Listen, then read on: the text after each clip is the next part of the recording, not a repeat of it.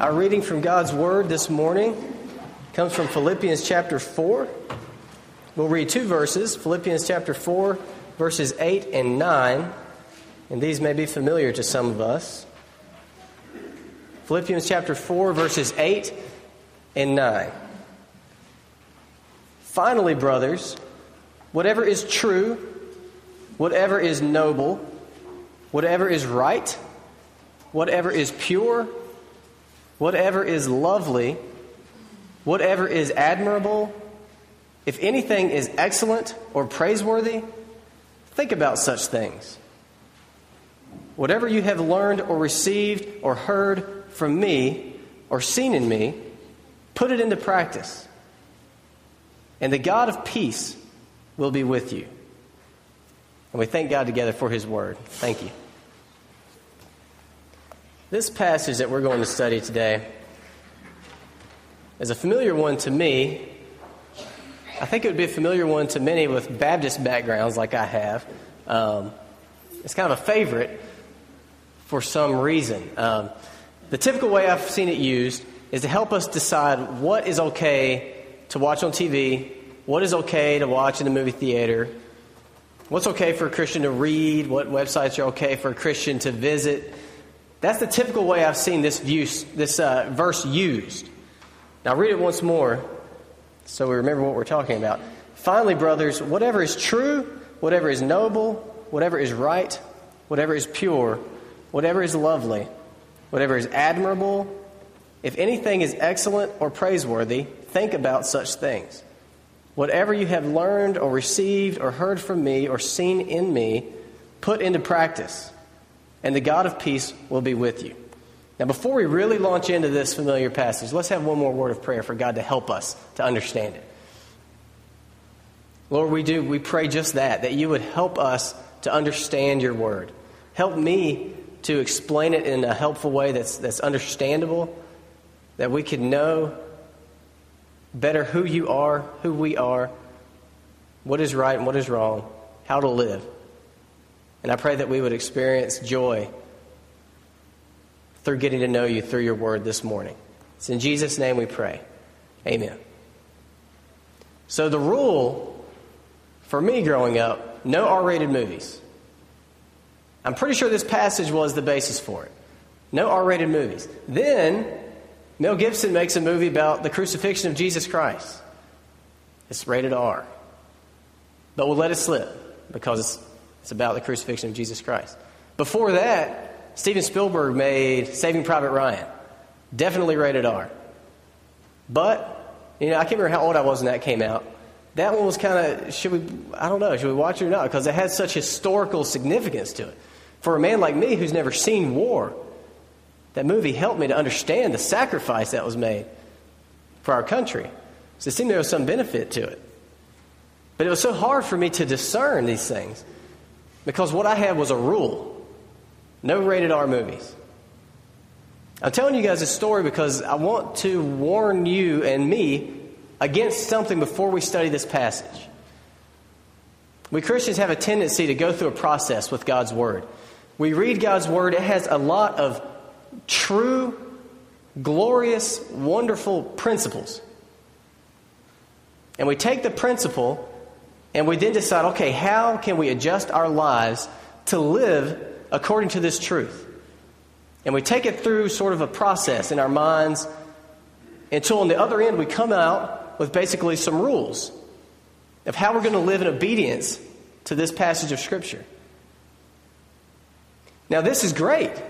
This is what we should do. We should think through what we learn from Scripture. How do we adjust our lives accordingly? But where we get into trouble is when we then focus so much on the rules that we've created that we forget the principles that led us to it. And this is what happens over generations in the church. Often, one generation will love God's Word, and they'll study God's Word, and they'll fall in love with the principles of God's Word, and they'll think, how can we adjust our lives?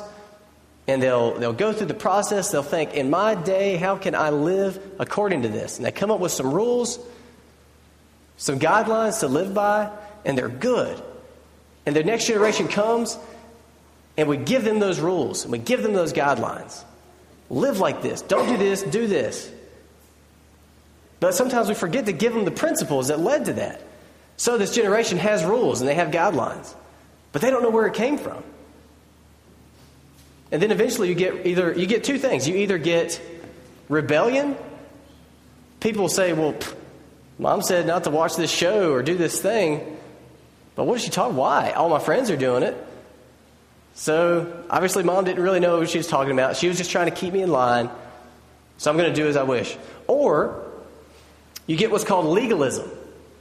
Legalism is basically worshiping the idol of rules. People who don't understand the principles and the truths that are behind the rules, but they devote their lives to living by the letter of the rules. And this has happened to Christians. This has happened to Jews. Jewish people have the Torah, and then surrounding the Torah, they have volumes of books written by rabbis about how to live that out. To where many Jewish people don't even get into the Scripture because they can't get past all the rules and regs. This is what happened in Catholicism. You remember the story of Martin Luther? The Protestant Reformation? Basically, over time, they had gotten away from the source. They had gotten away from the Scripture, and they had developed all these do's, don'ts, rules. They got so far away that it almost didn't even make sense anymore by the Scripture. And Martin Luther was like, wait a minute. We got to clear all this out and get back to the source. We take principles, we turn them into rules, and then eventually, if we're not careful, the rules will replace the principles. And then we're not men and women of principle, we're men and women of rules. I'm warning against this now because this sermon could very easily cause us to all walk out of here with some rules. And that's okay if you do walk out of here with some very specific ways you want to apply this in your life.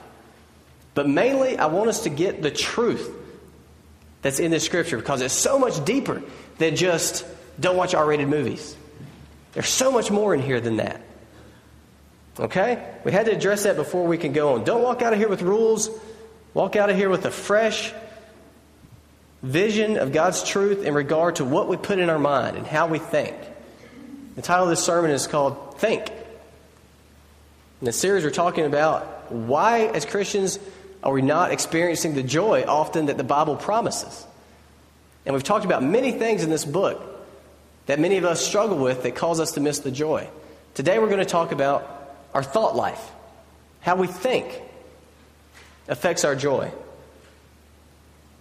Now, typically when I've studied this passage, and I really like this passage, I have studied, my English knowledge may embarrass me here, the adjectives, right? True, noble. Those are adjectives, right? Meredith? She gave me the, look. I have always focused on the adjectives, and I sincerely hope these are adjectives, or else I look like an idiot right now. Ted's trying to fake me out like they're not.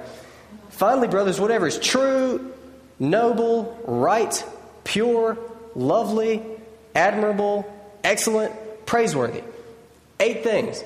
I have always focused on those, to the extent that I forgot about the verbs. Whatever is true, noble, right, pure, lovely, admirable. If there's anything excellent or praiseworthy, think about such things. Before we talk about what I hope are adjectives, we're going to talk about this first verb. There's really only 2 verbs in this passage. Think about these things. A better translation of it, one that many use, is dwell on these things. See, I've always taken this passage in a very passive way.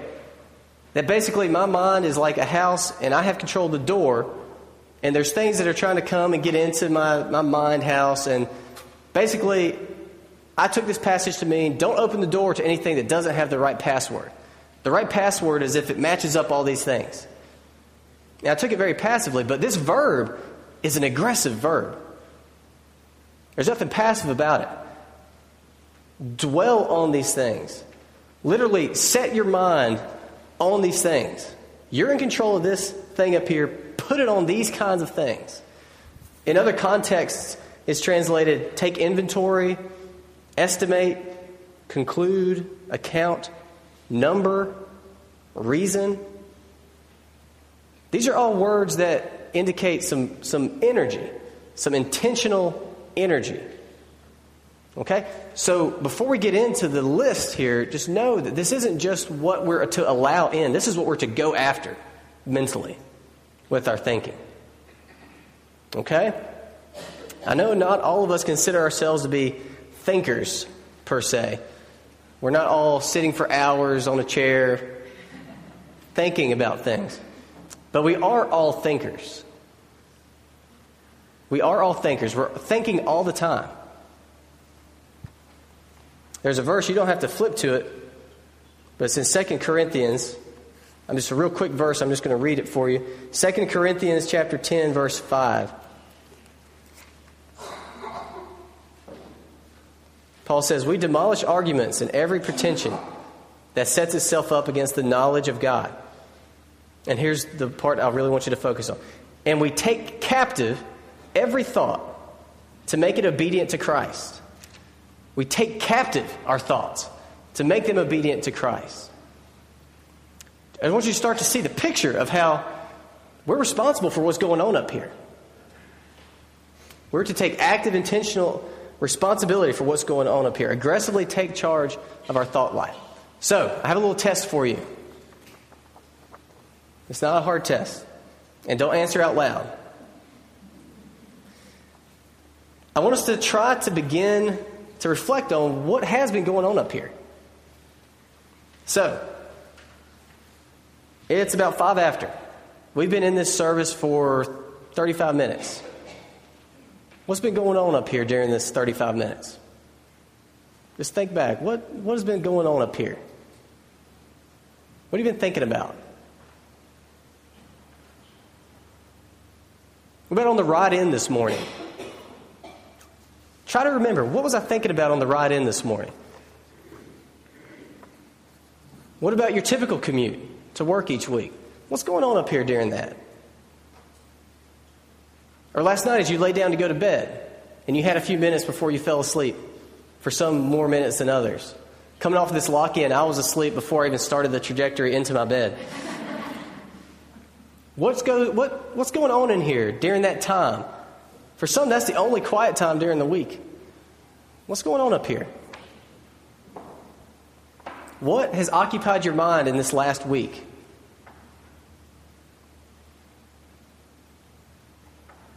How actively have you monitored what's going on up there? I've got a feeling some of us are like, I have no idea. I don't know what's been going on up there.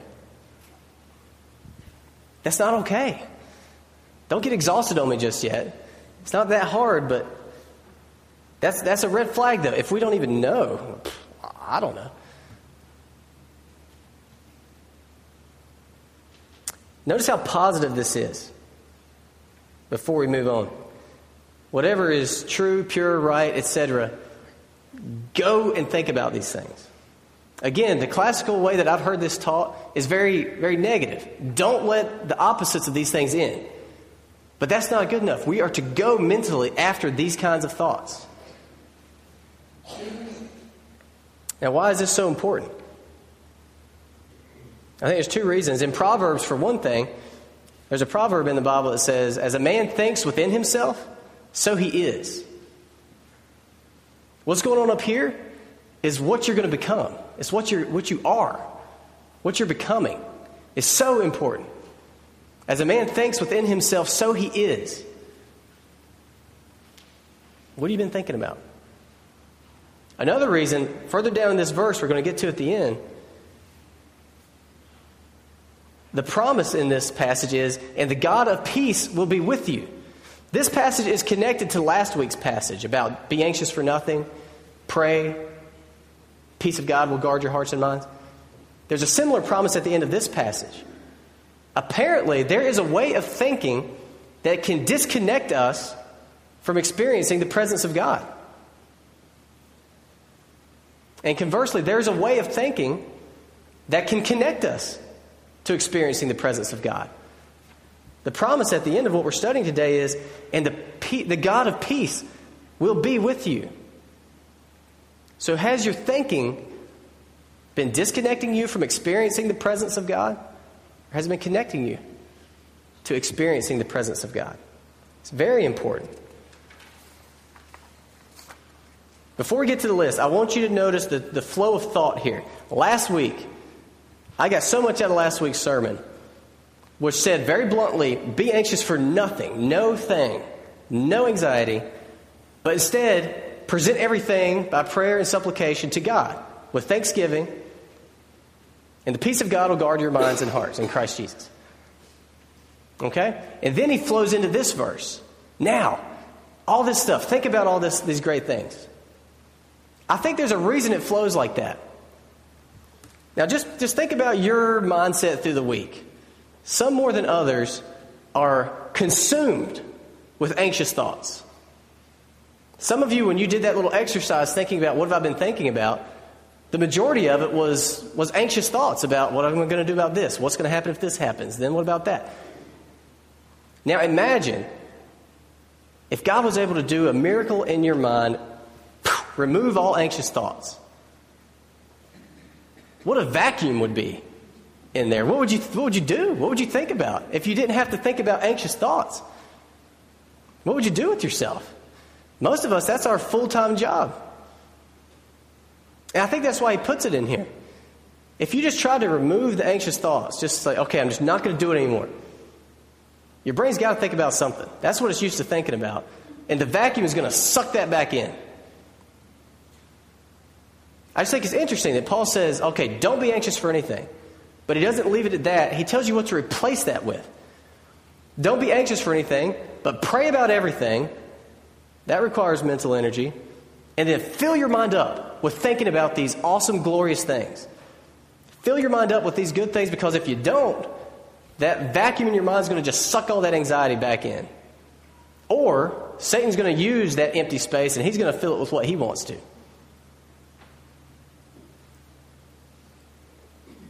There's an old saying that an idle mind is the devil's workshop. Have our minds just been resting in idle this week? That's dangerous. Okay, let's get to the list, because I haven't enough time for this entire outline. I'm hoping the Holy Spirit will direct me on what to chop out as I go.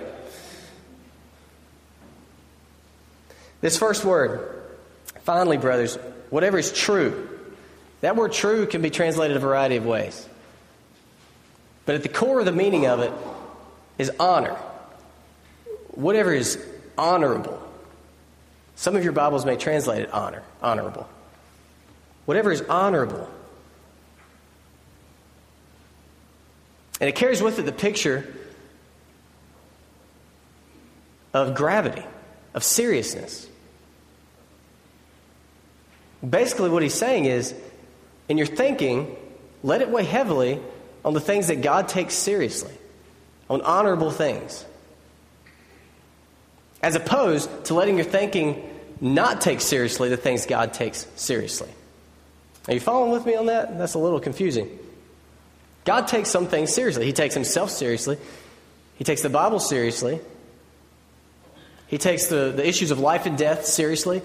Our eternal destination, heaven or hell, seriously. He takes his family seriously, things of marriage and parenting, our relationships to each other as Christians. He takes these things seriously. In our thinking, we need to train ourselves to take these things seriously. And remember, what a man thinks within himself, he is. If our thinking is honorable, you may become honorable. If it's dishonorable, you may become dishonorable. I'm going to get to some specific examples of this in before I finish. But let's move through this list. Whatever is true, whatever is noble, whatever is right. Let's look at right. We won't be able to look at each of these in the same extent. This word right, it doesn't just mean correct. Like you can think about math problems and 2 plus 2 does equal 4.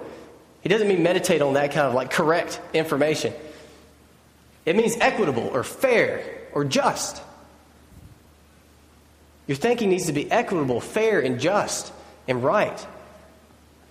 And some of these may seem at first like, well, that doesn't, sure, my thinking is fair. How could it not be? Well, let's say someone wrongs you. And then you're thinking all week, is sent on this trajectory of just unfair, just malicious thinking about this person. It doesn't really take into account their perspective. It's just unfair, it's unjust. Whatever is pure, meaning clean or innocent or modest or chaste. Think about those kinds of things. Would you be ashamed if all the thoughts from your week were put up here on a projector for everyone to see because they were impure, unclean? Would you be ashamed if they were put up on a projector in front of God? Because they are on a projector in front of God. Whatever is lovely, beautiful, pleasant, friendly, helpful things. Think about those kind of things as opposed to ugly, unhelpful, unnecessarily offensive things. Whatever is admirable. Some translations say of good repute. Your thinking, how you think, is that how you would want your children to think? The thoughts that you tend to nurse in your mind, are those the kind of things you would like your children to think about? Are they admirable? If anything is excellent, that carries with it the idea of virtue, like virtuous. Justice, wisdom, courage, moderation, faith, hope, love. These are virtues. We're to be filling our minds with these kinds of subject matter, these kinds of things. It's the opposite of hate, envy, anger, laziness, gluttony. Those are all the opposites. You can either become excellent or worthless, depending on your thinking. If there's anything praiseworthy, commendable, would you be ashamed of your thinking? This is the list. I don't intend to spend a lot of time on the list because it's fairly self-explanatory, really. This is the list from which many rules have been made.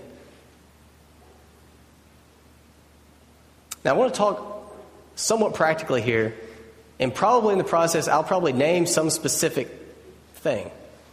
But the reason rules get made from this is because how do we influence our thinking? Aside from just taking our thoughts captive, our thinking is influenced by what we put in.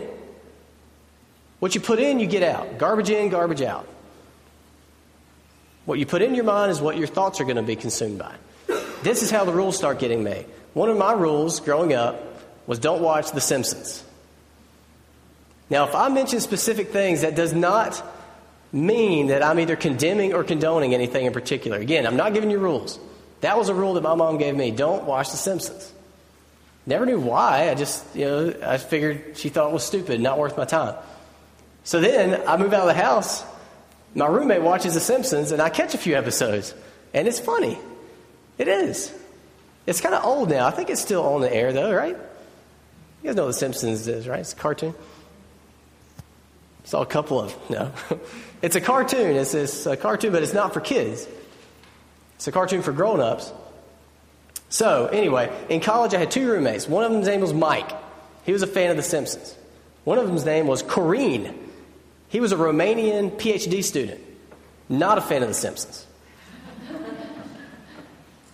And so, we would be watching The Simpsons from time to time, and he would always make clear his feelings about the fact that we would be wasting our time watching The Simpsons. It was very clear how he felt about it. I remember one day we were sitting there, it was lunch or something, and Mike was in there, he was watching The Simpsons, and I came in with my sandwich, and I just sat down, and before I even took a bite, we heard the door open. Corrine was coming in. And the next thing I know, the remote lands in my lap, and I look over, and Mike grabs a theology book. And I'm sitting there with, sandwich hanging out of my mouth, and Corrine walks around the corner. It's like, yeah.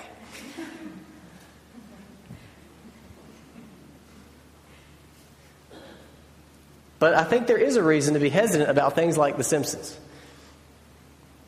It's a silly example to talk about The Simpsons, but after I finally got to start watching it, I saw there is nothing honorable about it. In fact, everything God takes seriously, it mocks. The characters in there that are Christians are ridiculous. God acts ridiculously. It mocks God, it mocks Christians, it mocks the Bible, it mocks morality, it mocks fatherhood. Homer, the father of the house, is a complete doofus. And how many shows depict fatherhood like that and husbands like that? Mocking what God takes seriously. Now, I'm not saying, okay, you guys do not watch The Simpsons. Don't hear me saying that. What I'm saying is, watch what you're putting in. Because if what you're putting in mocks what God takes seriously, that's going to start to affect you. And you don't need to be thinking like that. You need to be putting in things that take seriously what God takes seriously. Or what about the one about right or just, fair? Many of us have a tendency to program into the kinds of TV shows or radio shows that reflect our point of view. But how many of those are really right? I mean, how many of those are fair, equitable? Some of them are. I'm not going to name any specific things. But we have to be careful that we're not filling our mind with these one-sided, hateful to the other side, unfair, unjust things because we happen to kind of agree and we feel like we're in, and then our thinking starts to get shaped by this. Next thing you know, we hate people because they're on the other side of these issues. Got to be careful with what we're putting in our minds and how we're thinking. Gosh, what about the one in here about pure? Whatever is pure, think about those things. And if what we put in is what we're going to think about, goodness gracious, how difficult it is not to put in impure things. I listened to a podcast, a little program on my music player, where it was talking to preachers and it was saying, you have to be plugged into your culture. You got to know what's going on out there.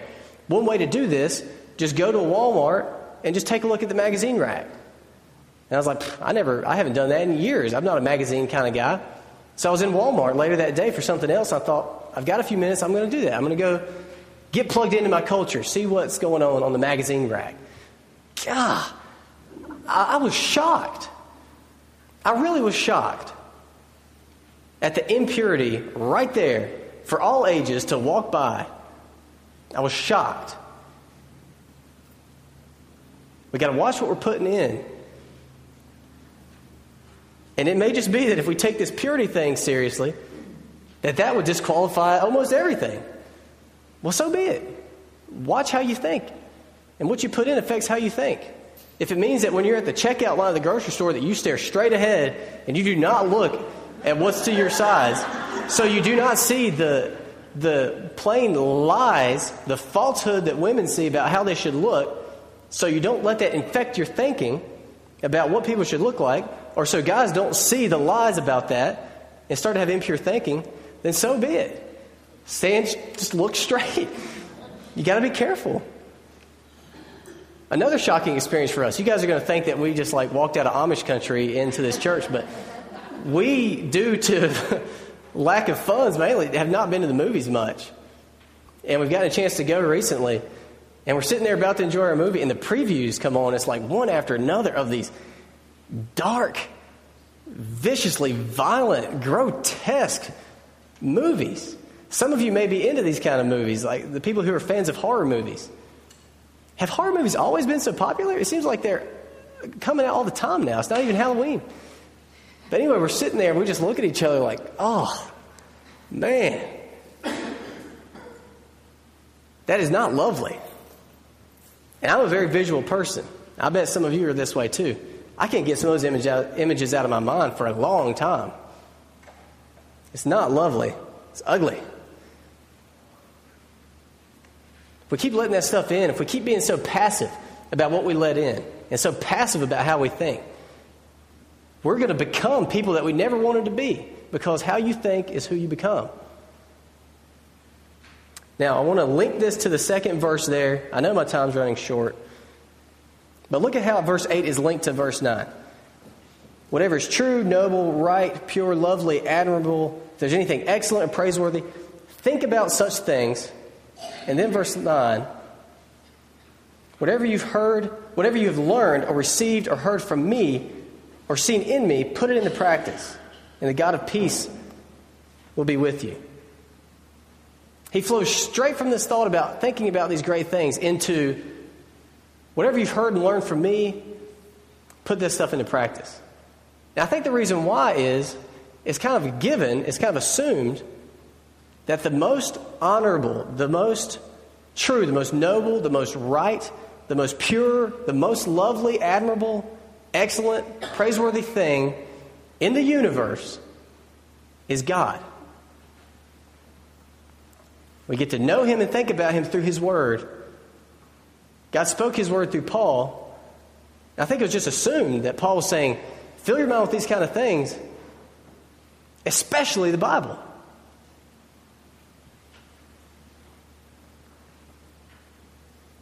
Learn it, receive it, hear it, look at it.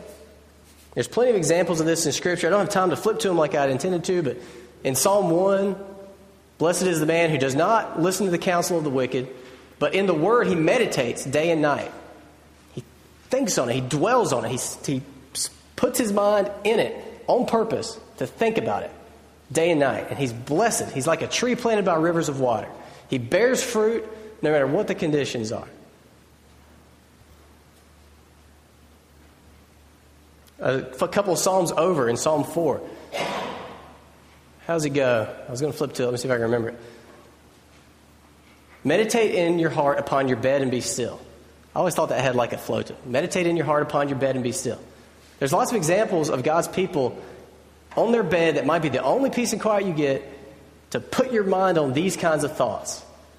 That might be the one practical application you need to take from this. As you go to bed, try to put your thoughts on God's word on purpose. Think about it. In Deuteronomy, it's talking to parents saying, talk about these things, chew these things up about God's word whenever you sit, whenever you're walking by the way, when you get up, when you sit down, all the time. He tells Joshua, meditate on this day and night. We've got to be purposefully thinking people. We can't just leave it on cruise control. And it is all-consuming. But this is what we're to be. If you want to experience joy in God through Jesus Christ, you've got to be purposefully thinking Scripture. That's how he's revealed to us. You can pray for God's help. That's biblical too. In the Psalms, David says, may the meditation of my heart be pleasing to you. Let that be your second really easy practical step. Remember that prayer and pray it. Lord, may the meditation of my heart be pleasing to you.